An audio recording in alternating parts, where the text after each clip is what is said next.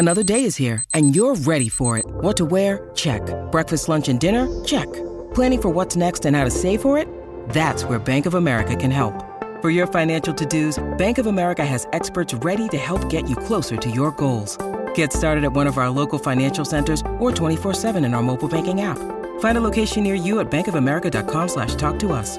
What would you like the power to do?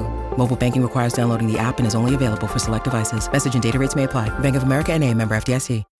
When you need mealtime inspiration, it's worth shopping Kroger, where you'll find over 30,000 mouth-watering choices that excite your inner foodie. And no matter what tasty choice you make, you'll enjoy our everyday low prices, plus extra ways to save, like digital coupons worth over $600 each week. You can also save up to $1 off per gallon at the pump with fuel points. More savings and more inspiring flavors make shopping Kroger worth it every time. Kroger, fresh for everyone. Fuel restrictions apply.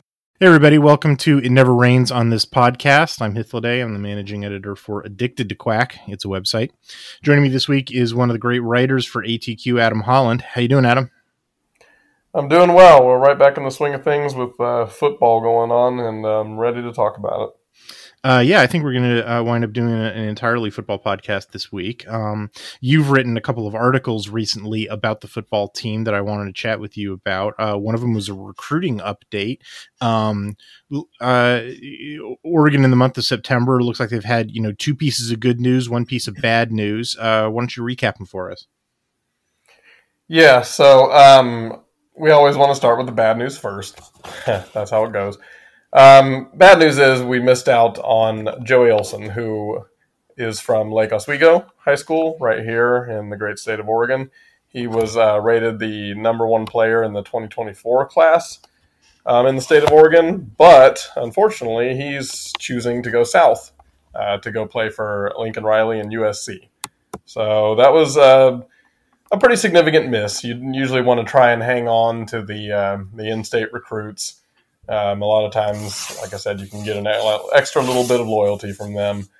But at the same time, you're not always going to nab them all. And, LA is a tantalizing place. And sometimes they'll steal recruits from us. But on the flip side, we got some good news with the addition of another edge rusher.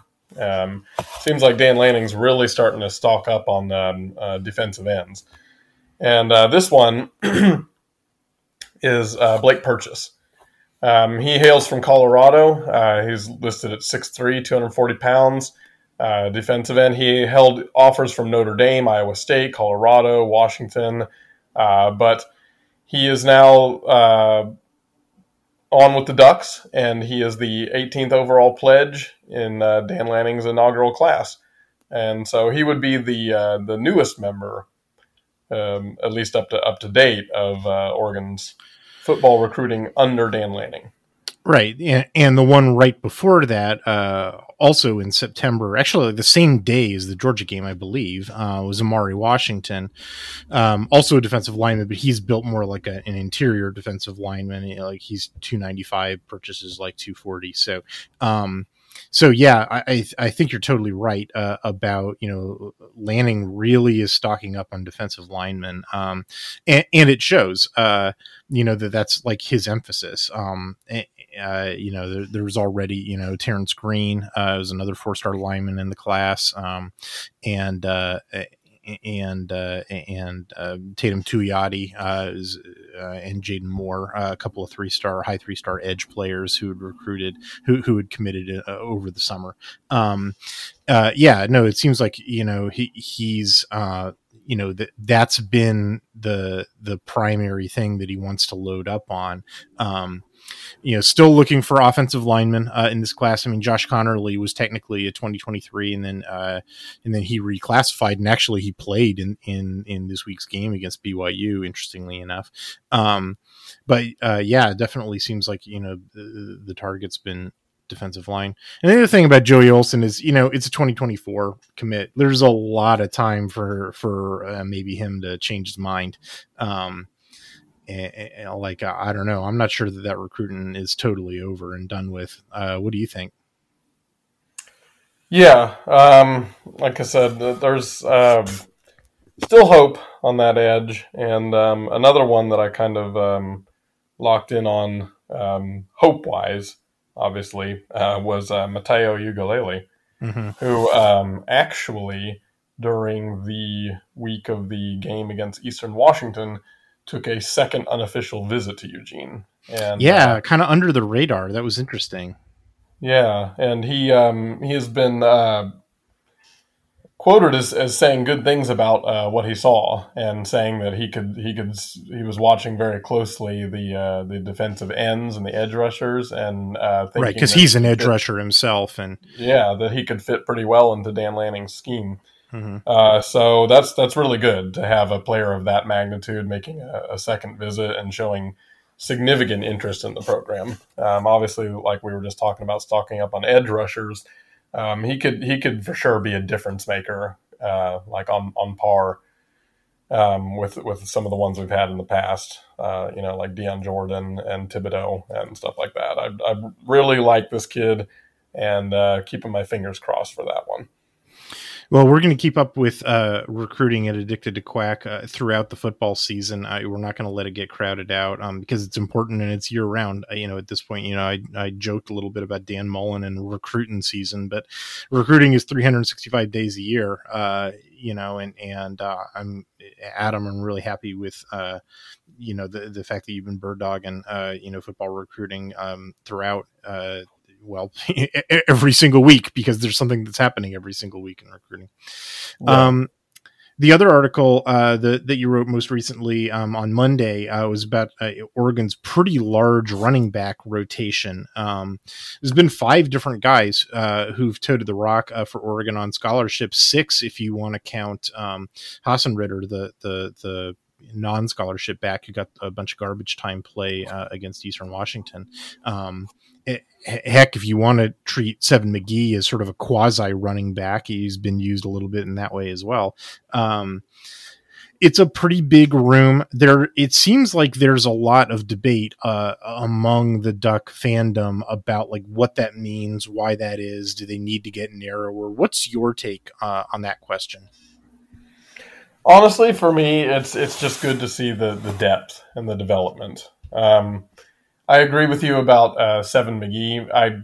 I do see him as kind of like a DeAnthony Thomas type hybrid, where he just jumps back and forth between, like kind of like returner, receiver, running back. So it's hard to officially place him as a back at this point.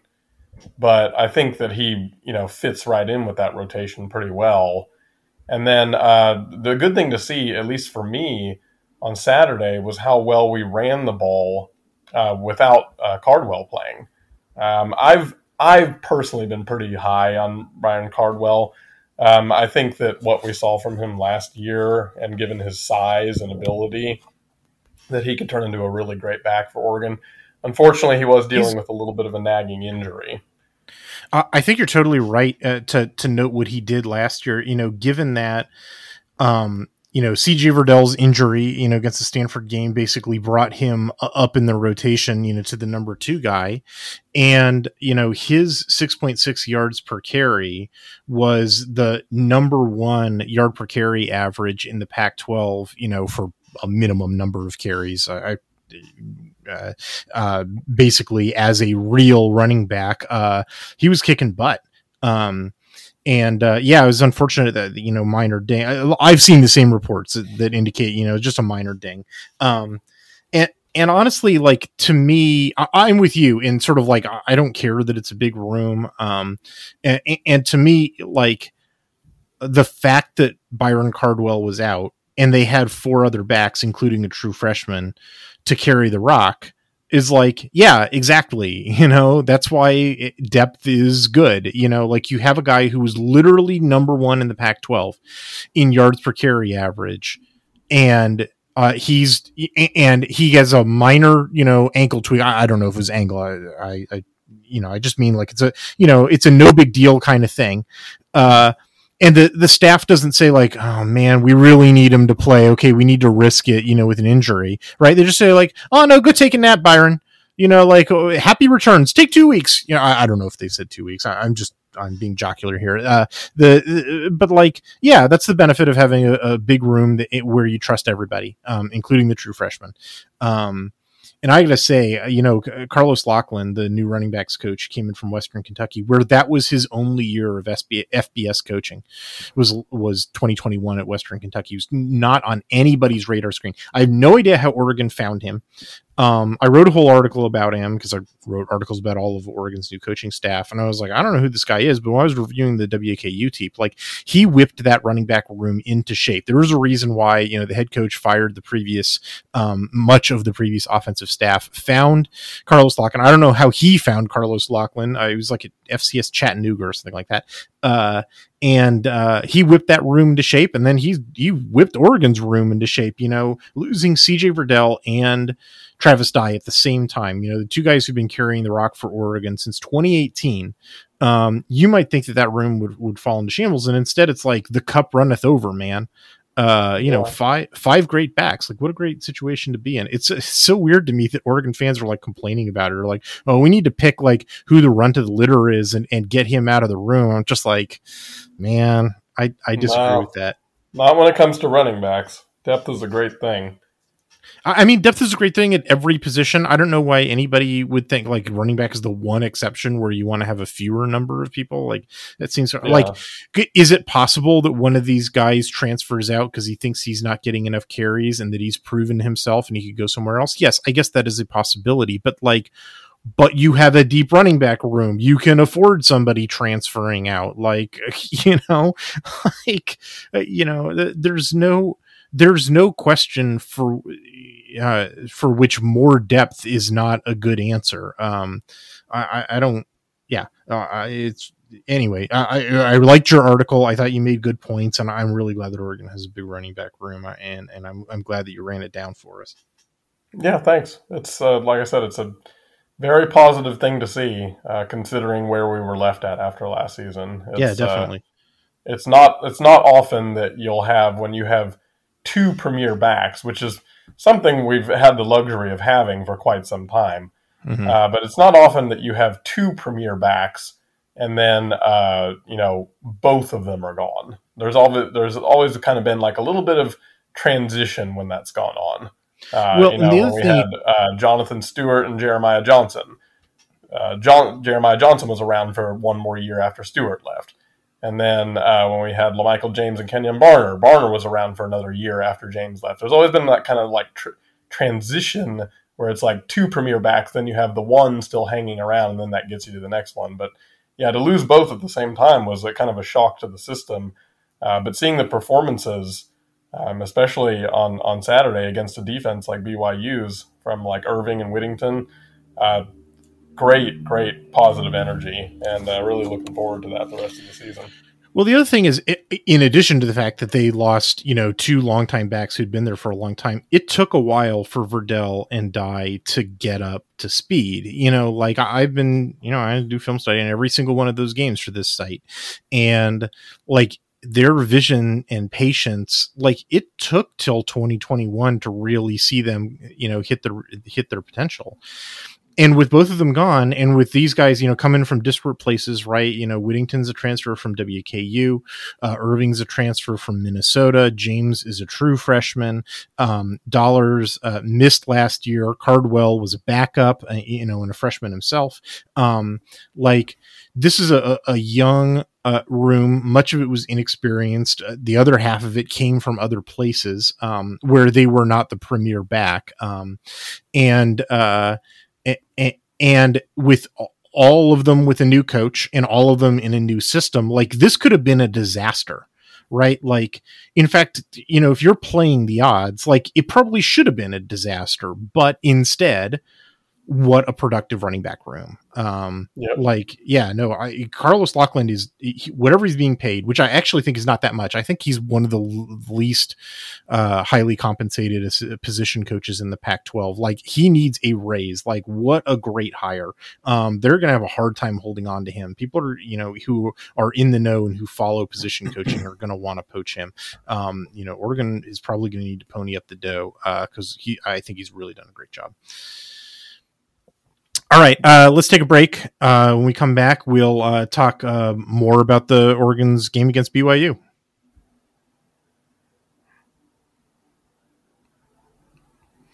All right, Adam, be honest. Did you see this coming? I have to admit I was pleasantly surprised. I did think that we had a much better chance of winning this game than losing, just considering that BYU had just come off that huge upset of Baylor. So, that's a good time to catch a team in a trap game after they're coming off of the elation of beating another big team themselves. Plus, I wholeheartedly believed that the Austin streak would continue. Did I see the dominance that the Ducks displayed coming? No, I have to admit I did not see that kind of dominance coming. I really think that was a potential real turning point. It reminded me, in a way, you have to take it back a ways, but the 2009 season. You were kind of facing a similar situation. You had the Halloween new coach, game, a new system, lots of kind of new players and everything. In that situation, we didn't lose as badly in the first game, but Boise State knocked us around pretty well. It was not pretty. It was a flat performance, and then I think then when Cal came to town a few weeks later. And just the way we destroyed them, I believe the final score was 42-3. And that was kind of like the statement that, like, you know what, regardless of what happened in the first game, this team is for real. And not only that, but that team had bought into their new coach and what he wants to do. And I think that this was that game where you saw that. You saw them buy in to what Lanning's all about. And that's, being physical. That's like attacking. That's on the defensive end. The performance by Nix was awesome. And that was like I noted in my article, this was, the kind of reason why we should have been happy that we nabbed him in the transfer portal. But it begins and ends with the defense. And the way the defense just manhandled BYU, I mean, you could see the frustration building. They just could not get anything going against us.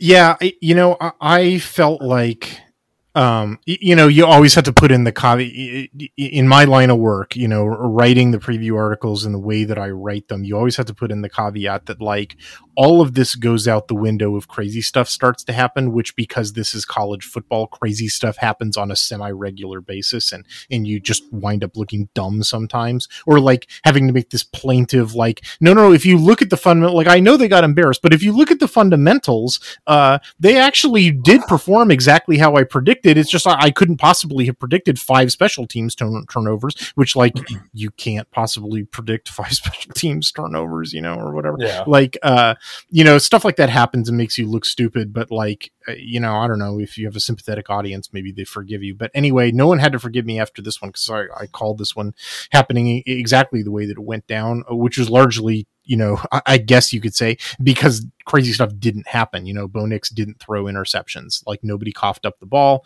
It wasn't until garbage time that, weird stuff started happening, and the game was so out of hand, at that point, that it didn't matter, right? Like, this is why you call it garbage time, is, and this is why it's good to build big leads on people, on opponents, is so that, like, okay, some nutty stuff can happen and it doesn't, you still wind up winning by 27 or, whatever the margin was.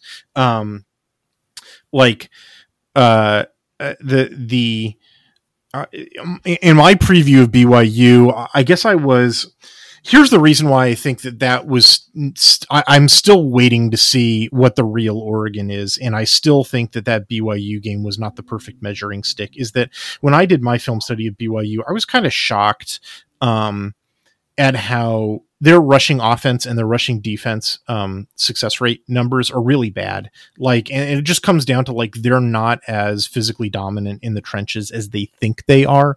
And, like, I had made this observation going back all the way to, like, October of 2021 last year, because remember, BYU played and beat 5 Pac-12 teams last year.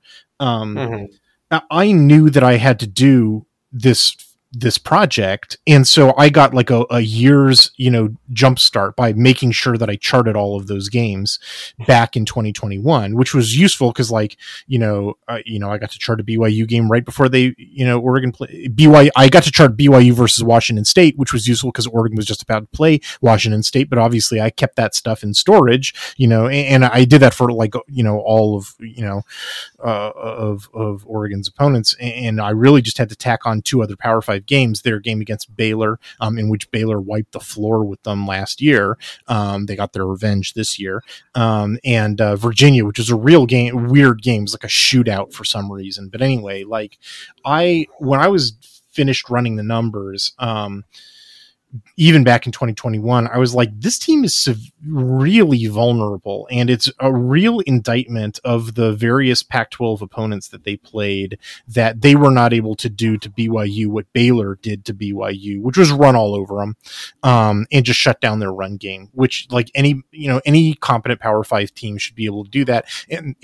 And the fact that BYU went 5-0 against the Pac-12 should tell you something about the competence level of Pac-12 football teams in 2021. But I was on the I'm not real impressed with BYU train a year earlier than anybody else. That was me tooting my horn, I guess. And so I was, I thought going into this game that as long as there's no crazy stuff that happens, Oregon should win fairly comfortably. I didn't think it was going to be this comfortable, but I was predicting a 2-3 score win. I wasn't predicting, 38-7, in the third quarter or anything, but it seemed to me that the strategy of just run the ball down their throat and then make accurate passes. That was the other thing that I've been very pleasantly surprised with Bo Nix about, is that compared to Anthony Brown, I don't want to turn this podcast into dump on Anthony Brown. There've been enough podcasts about that, but Bo Nix throws a pretty accurate ball. He occasionally makes some dumb mistakes, and I probably think a couple more picks are in his future this year, unfortunately. It doesn't seem like you can entirely take that out of him. But just in terms of ball placement, there's no drops. There's no inaccurate passes. There's no forced passes. There's sort of one in this game, but even then the ball wasn't in danger. I put the clip in my article. Accurate passing, running the ball, some I formation runs, which oh my God, I hadn't seen that since 2004 when Andy Ludwig was Oregon's offensive coordinator. And then shutting down BYU's, run game so they couldn't get their play action stuff, started. I was I bet that's what the strategy is going to be. And lo and behold, that was exactly what it was. And I was like, hey, look at that. I kind of know what I'm doing. How weird, right? Yeah, definitely. And like I said, not to dump on Anthony Brown or anything like that, but last season, one thing you heard pretty consistently from me is that I referred to him as a game manager. He was very much a game managing quarterback. Now, the difference between guys like Anthony Brown and guys like Justin Herbert are that one is a game manager and the other is a game changer. So I have a little bit of something to pick your brain with here. All Do right. you think, and not just given what we saw Saturday, but just kind of given what we've seen throughout his career at Auburn and everything, that Bo Nix could take that step this year from game manager into game changer for Oregon? Well, he's got the arm talent. And frankly, I think that Anthony Brown had the arm talent too. And I just never, even to this day, I have no idea where the deep shots were with Anthony Brown. It's this enduring, maybe the greatest mystery of my entire career of doing film study and writing about the Ducks is where did that go? Because it's all he did at Boston College, because they had this very play action, deep shot based offense, because it was lots of run. And then he'd hit these deep shots and they were gorgeous passes. I clipped out a bunch of them, put them in an article in 2020. and then I don't know where they went. I know that every Duck fan in the universe is like, well, Mario Cristobal jumped in and stopped him from doing that. I don't really think that's how football works. I don't really think the head coach tells you that stuff. I sort of think it came down to like quarterback coaching, and I don't know, a bunch of it's probably a much more nuanced thing than the head coach didn't want me throwing deep balls. But whatever, for whatever reason, in between his sort of inaccuracy problems and whatever was preventing him from throwing the deep ball, it became sort of an RPO offense and a game managing thing. And like we have already seen, and frankly, we knew from his Auburn career, Nix is an accurate passer. Like if you can differentiate bad passes from dumb passes, like those are two different things, right? Nix, he may make some dumb passes. He doesn't make bad passes. So that's already like a jump, and a significant one and an appreciable one. And then the other thing is like, well, we've really only seen a couple of them.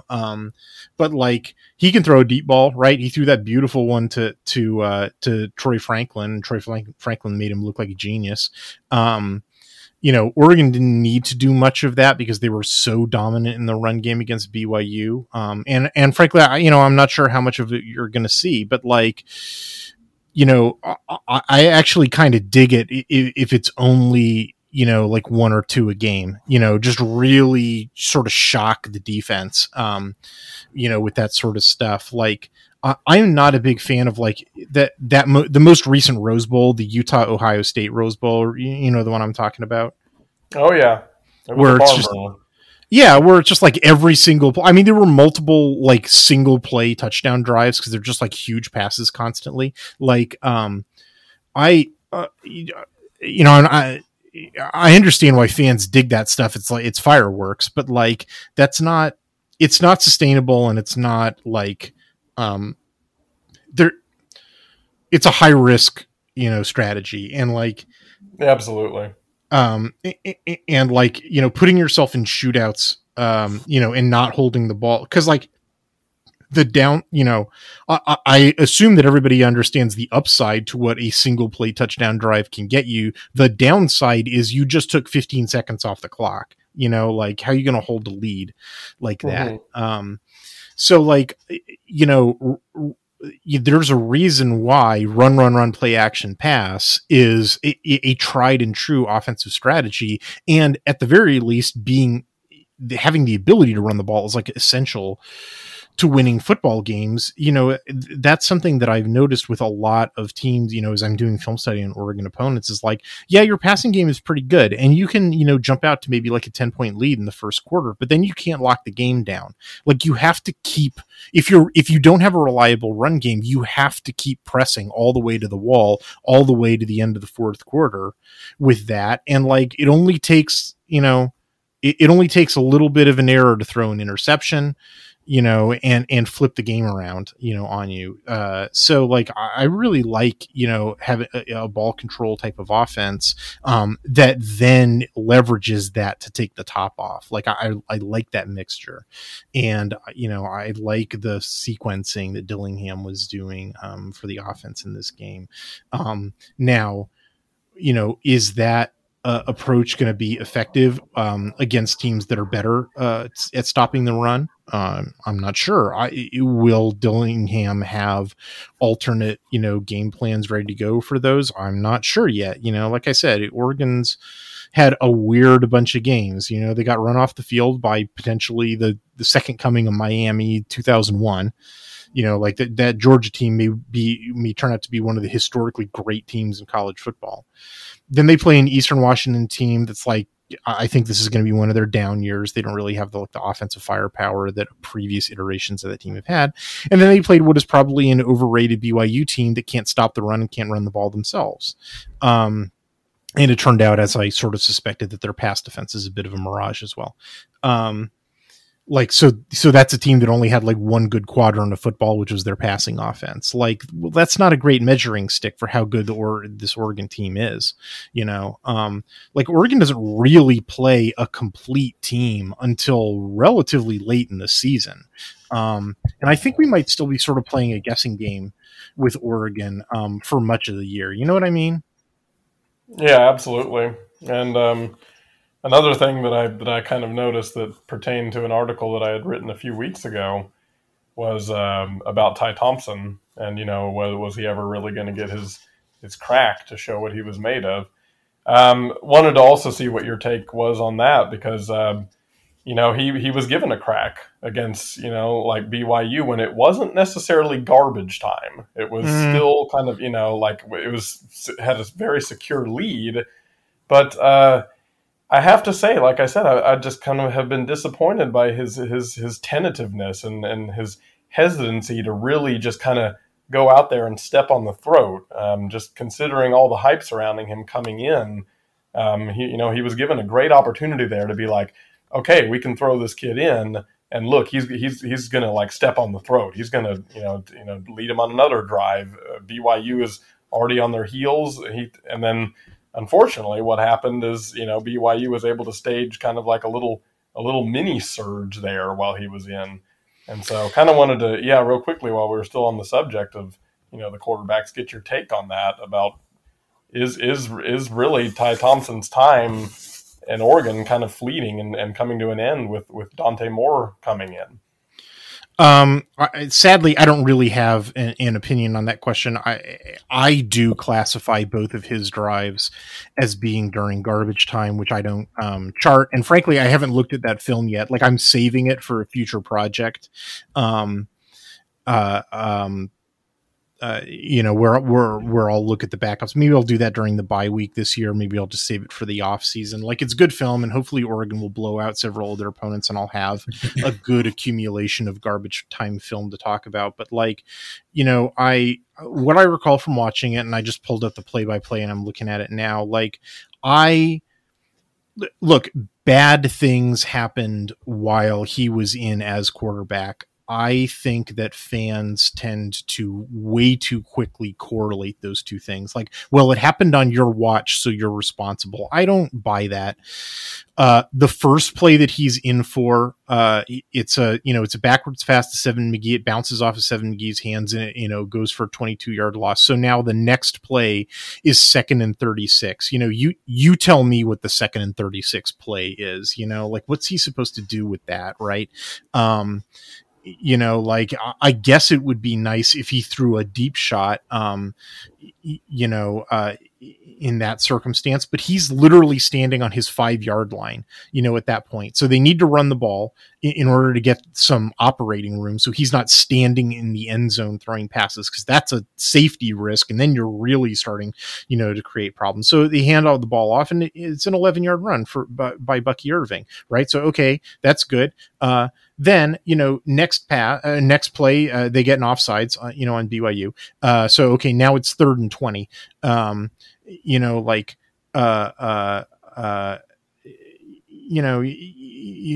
tell me, what's he supposed to do on 3rd and 20? He winds up, throwing to the tight end. The tight end can't, make something happen, and they have to punt because they're, deep in there. Like, none of that's Ty Thompson's fault. And then the next drive, first of all, Oregon starts off with an illegal substitution penalty. That's not Ty Thompson's fault. So now it's 1st and 15, right? So, they just, they hand the ball off a couple of times. It's, Marquise Irving, pretty reliable back, right? Like, made magic happen on that, that big 36-yard run where he breaks like 5 tackles. Well, he doesn't break 5 tackles on that play, or the next one, he winds up being a tackle for loss. Right. So then, last play that Ty Thompson is in on, it's 3rd and 16. Again, you tell me what the gangbuster 3rd and 16 play call is. He throws a pass. It was a perfectly catchable pass. Even the commentators, even Brock Huard, dirty Husky Brock Huard, who you would expect to take any opportunity to yell at the Ducks. Right. Actually, I'm being unfair. He's actually been a pretty good commentator and has left all that stuff behind. But anyway, like, he's explicit, like, this is not Ty Thompson's fault. That was a perfectly placed pass, and it bounced off the dude's hands, and it just leapt up in the air and got picked. Like, nothing that happened in those 8 plays is Ty Thompson's fault. Like, it's not.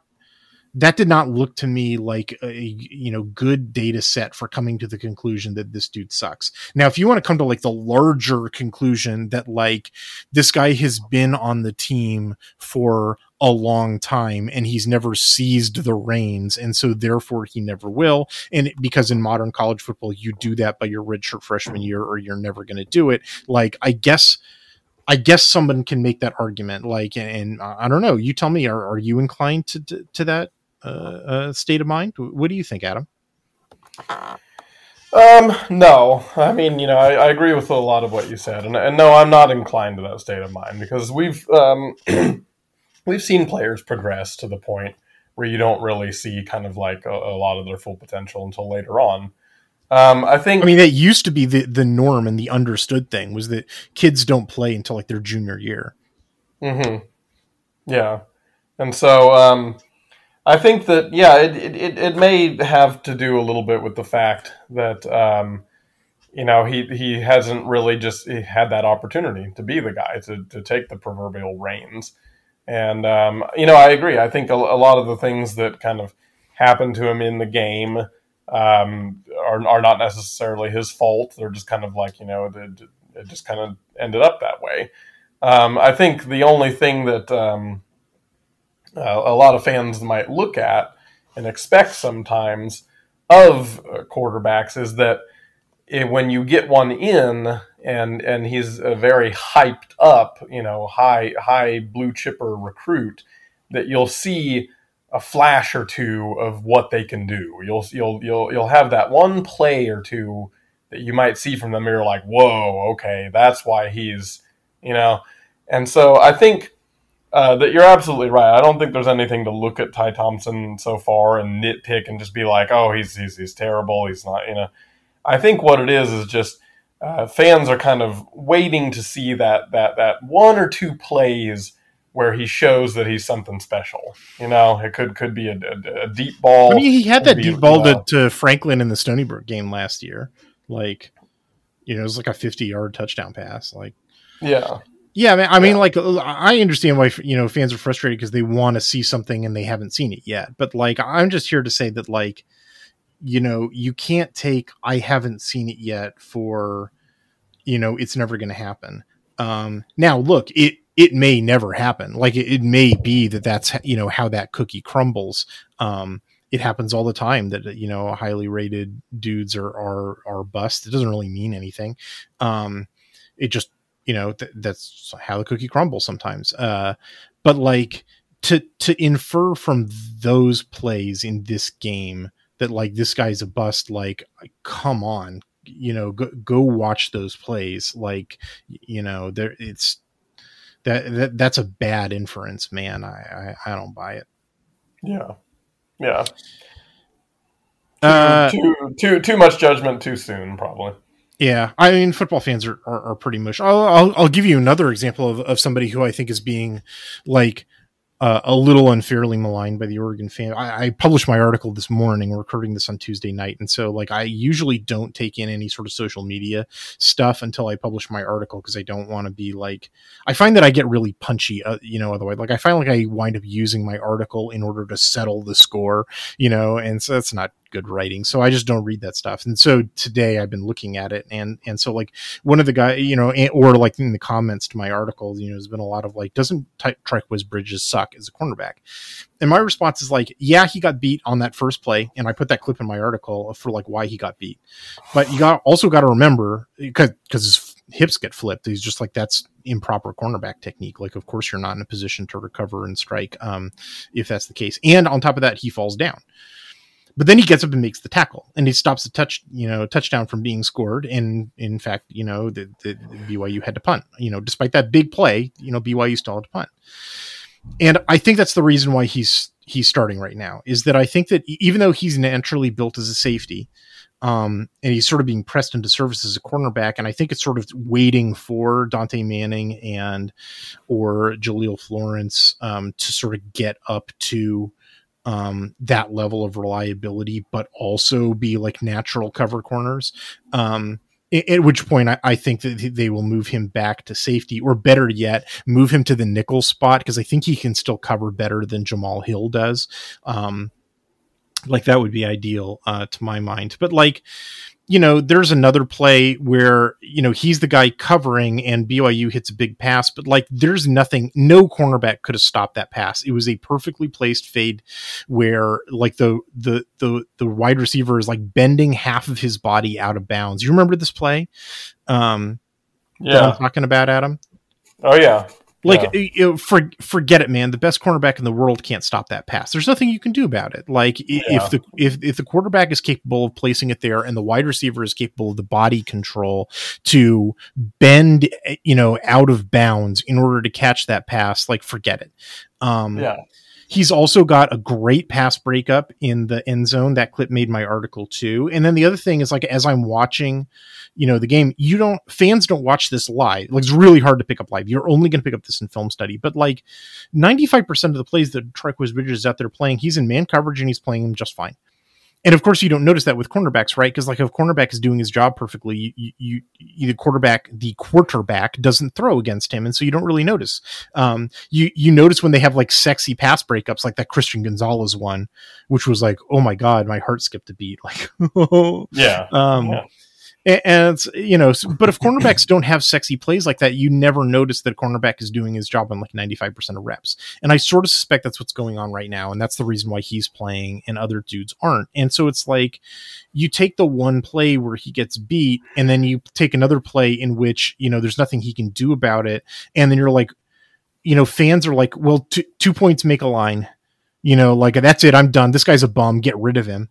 And like, I'm not here to say that I think he's an ideal corner. I definitely don't think that he is. He's not built as one. He's built as a safety.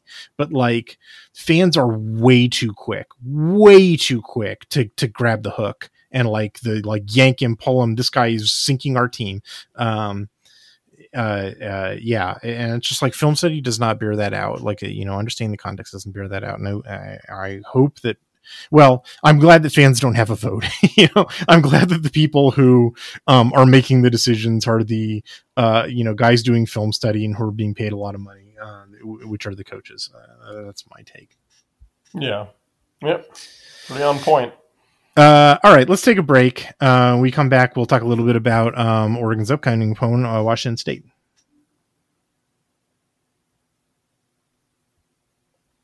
All right, Adam, I have completed my film study of Wazoo's first 3 games. I'll be writing up my article to publish on Friday. We've got a podcast interview with our sister site, Coug Center, set up to record on Thursday. So I'm looking forward to that conversation. It's always fun talking with those guys. They're good eggs. Like I said, watched all 3 games. They struggled a bit with Idaho. That was sort of largely driven by a lot of dumb fumbles that Wazoo was committing, which is sort of like, how ironic, because that was Wazoo's big thing last year, was they were forcing a lot of fumbles, and that sort of kept them in more games than maybe they should have been. Then they beat Wisconsin in a real screwy game. Like, if you just look at the box score, Wisconsin should have won that game by like 2 scores, but instead there was like some weird clock management decisions and like screwy, like it was an interception, but then it was a fumble, and that happens twice. Just a bizarre game. And then they creamed Colorado State, which is a real bad team. In fact, the number 1 team in the nation for giving up sacks. So awesome. Did you watch any of those games? Do you have an opinion about Wazoo? What are you thinking about this team, Adam? It's tough to say. A lot of times with Wazoo, they can be kind of like a sneaky good team, or they can be like a sneaky bad team. Doesn't ever really seem cut and dry with them a lot of times. The Wisconsin game obviously is kind of like a signature win for them, winning at Camp Randall and everything like that. I do agree with your take, though, that it was kind of like if they played 10 times, Wisconsin would win 9 of those. Mm-hmm. It was, like just one of those games where everything kind of bounced just their way and they were able to squeak it out. Still, hats off to them for being able to pull that off. The Colorado State game didn't tell me a whole lot. As you said, Colorado State's a pretty bad team. It was expected that they would be dominated. I think you would have to take a look at the game against Idaho as more of the measuring stick there. And I think that kind of tells you a little bit more about what you're dealing with Washington State. I think they, like a lot of teams, tend to play to the level of their opponent. I think they tend to raise their game when it's somebody that they think, oh, this is our chance to pull an upset. This is our chance to be noticed. I know that they had been pushing heavily to try to get game day back up in Pullman, a place where, if I remember correctly, I think game day's only been up there once. Yeah, once for the 2018 during the Garner-Mizzou right. year. Yeah, so it's victimized. not likely that game day is going to make a return trip up there anytime soon. But yeah, to me, Washington State is another team like BYU, where I think if Oregon is not making consistent mistakes and not giving the game away, that they should win fairly comfortably. I think that just if you look at it on paper, the Ducks are just a more talented team. They are a more stacked football team. They're bigger, they're stronger. They should be able to handle business. Now, again, you are talking about playing in Pullman, where anything can happen, and we all know that because we've seen it before. So you never quite know. I guess the good thing to hang your hat on is that this is no longer a Mike Leach coached Washington State team, because we all know how much trouble the Mike Leach coached Washington State team gave us. It's interesting because they've gone back to the air raid, and their offensive coordinator, Eric Morris, is a former Mike Leach player. But like everybody else who is a coach who comes off of Mike Leach's tree, they don't want to run Mike Leach's version of the air raid. They want to hybridize it with other things. So like this version involves a tight end. It involves like planned rushing. Although they're not very good at rushing. This is actually the thing that's really screwy about the team, is that I ran the numbers for their first 3 games. It's a defense led team. Their efficiency numbers on the offense for both passing and rushing are underwater. They're only about 46% efficient in the passing game. They're only about 42% efficient in the rushing game. And in fact, they were so bad at running the ball against Idaho that if you just look at the 2 FBS games, they're down to 36%, versus running the ball versus Wisconsin and Colorado State. It's sort of remarkable. They're just, it's not a particularly efficient offense. I don't think that their quarterback is real great. He's mechanically really weird. He's really dangerous at a couple of throws, but it's just those couple of things. And they don't really push the ball down the field particularly well. It's really a sort of short passing, offense. And on the other hand, their defense has been, pretty damn good. They're 63% against the pass. They're 56% against the run. Now, I think a lot of that has to do with the opponents that they played. They essentially played 2 patsies, an FCS game and Colorado State, which might as well be an FCS game. And then Wisconsin, I don't like the way that they're executing their offense this year. Wisconsin is the type of team that's we'll run into an 8-man box. We're going to run. We know that you have an 8-man box. We're going to try to run anyway because we're happy with 3 yards, and then they get 3 yards, and that's a failed run in my book, at least on 1st and 10. And Wisconsin just sort of does it anyway, and so that, I think that sort of kind of artificially juices Wazoo's stats. You know what I mean? But at the same time, it's clearly a better defense than they've had during the Mike Leach era, where their defense was just a joke. This is actually a halfway decent, defense. How excellent it is, I think, is still up for debate. I think their opponents have presented them a lot of opportunities and sort of basically, I think that Wisconsin is Wazoo's BYU, right? Like, we just finished talking about how BYU is probably an overrated team and that there was an obvious strategy to beat them. And I sort of feel like Wisconsin this year is probably a pretty overrated team because their offensive line is just not good enough for. Like, their offensive line has really fallen off since 2019 when Oregon played them in the Rose Bowl. Like, and they're just not able to run the ball as effectively as they used to. And then they're not, I don't think that Graham Mertz is a very good quarterback.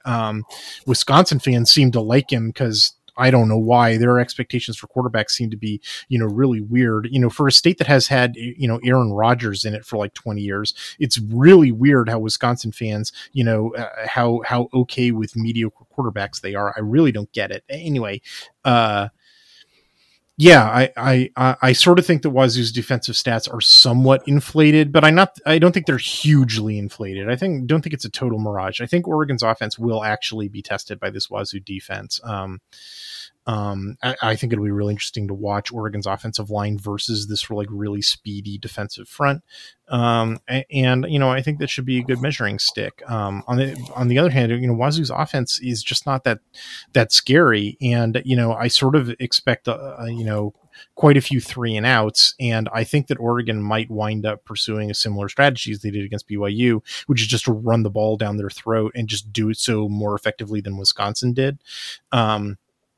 And I don't know, Oregon fans might be bored to tears by it, but like, it sort of is the obvious strategy, is just to take the air out of the ball. You know what I mean? Oh yeah. Yeah. Pretty much just do exactly what we were doing to Stanford last year, minus the huge choke job. Yeah. Right.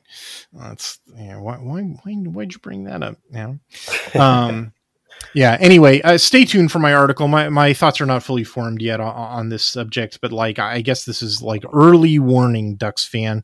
There is an obvious strategy for shutting down Wazoo that it may not be fun football to watch unless you really enjoyed what they were doing against BYU, in which case, like, hey, you might see it again.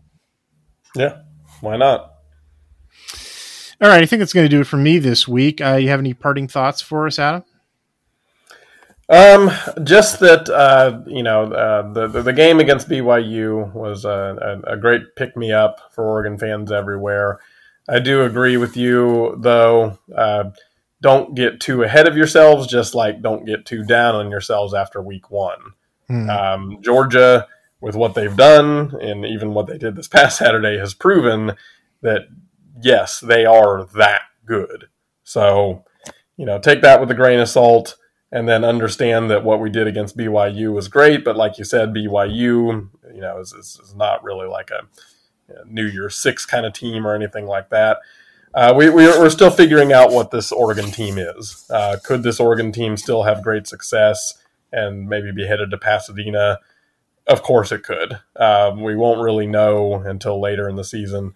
The good thing to know is that I think, like I said, that biggest test against Utah will happen in Autzen, where Oregon has now tallied 21 straight victories, proving that it really has a big home field advantage. Yeah, I dig it, man. The way that the schedule sets up, I'm looking at conference play right now. Wazoo and Pullman, a little scary. Arizona State in Tucson, a little scary. But like, I really like getting Stanford and UCLA. And Washington and Utah all in Autzen. The Autzen advantage is real. That they've lost 2 games in 5 years at Autzen Stadium. Like, it's crazy. It's far and away the best home record in the Pac-12 over the last 5 years. And the other thing, sort of like what I was saying earlier, is that like every team on Oregon's good. Like the first 6 games that they play in conference game, Wazoo, Stanford, Arizona, UCLA, Cal, Colorado. Some of them are just straight up bad. Colorado is straight up bad. but like, the rest of them they're not complete teams. They're not teams that are like, I'm good at all four quadrants of football. They don't play a team that looks like that, I think, until November, Washington. And that game's in Autzen. And then the next week, Utah, and that game's in Autzen. I really like this ramp up for the Ducks, that we're going to be watching over the next 6 games over 7 weeks. There's the bye in between Arizona and UCLA. This should be, I think, sort of, Dan Lanning gets to put this team through its paces for its next 6 games against incomplete teams that are good at some things but have other vulnerabilities. And they probably don't face a complete team until November, which, I like the way that sets up. Yep. It's not how you start, it's how you finish. All right. I think we'll wrap it up there. Thanks for joining me, Adam. Thanks everybody for listening, and we'll catch you on the flip side.